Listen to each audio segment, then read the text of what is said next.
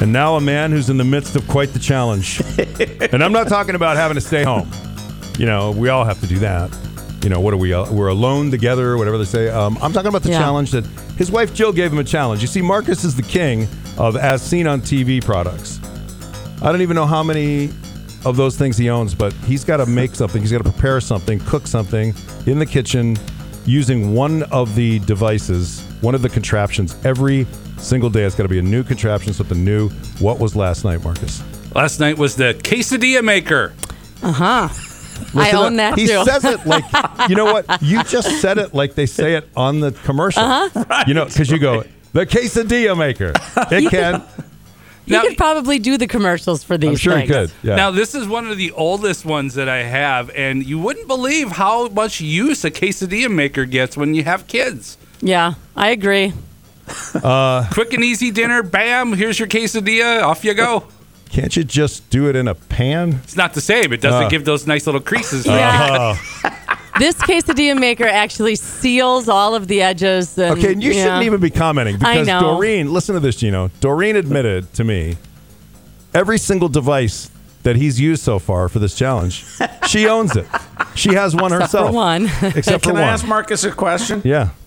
Marcus, so you're telling me that for the price of a 6-pack of soda, I can have tasty quesadillas at home? Quick and easy. But wait, put that checkbook away. There's and more. if you act now, you can also get the rubber spatula to keep from scratching it. Exactly. And you get a second one free, just pay shipping and handling. What's tonight? Haven't decided yet. It's still in the works. Okay.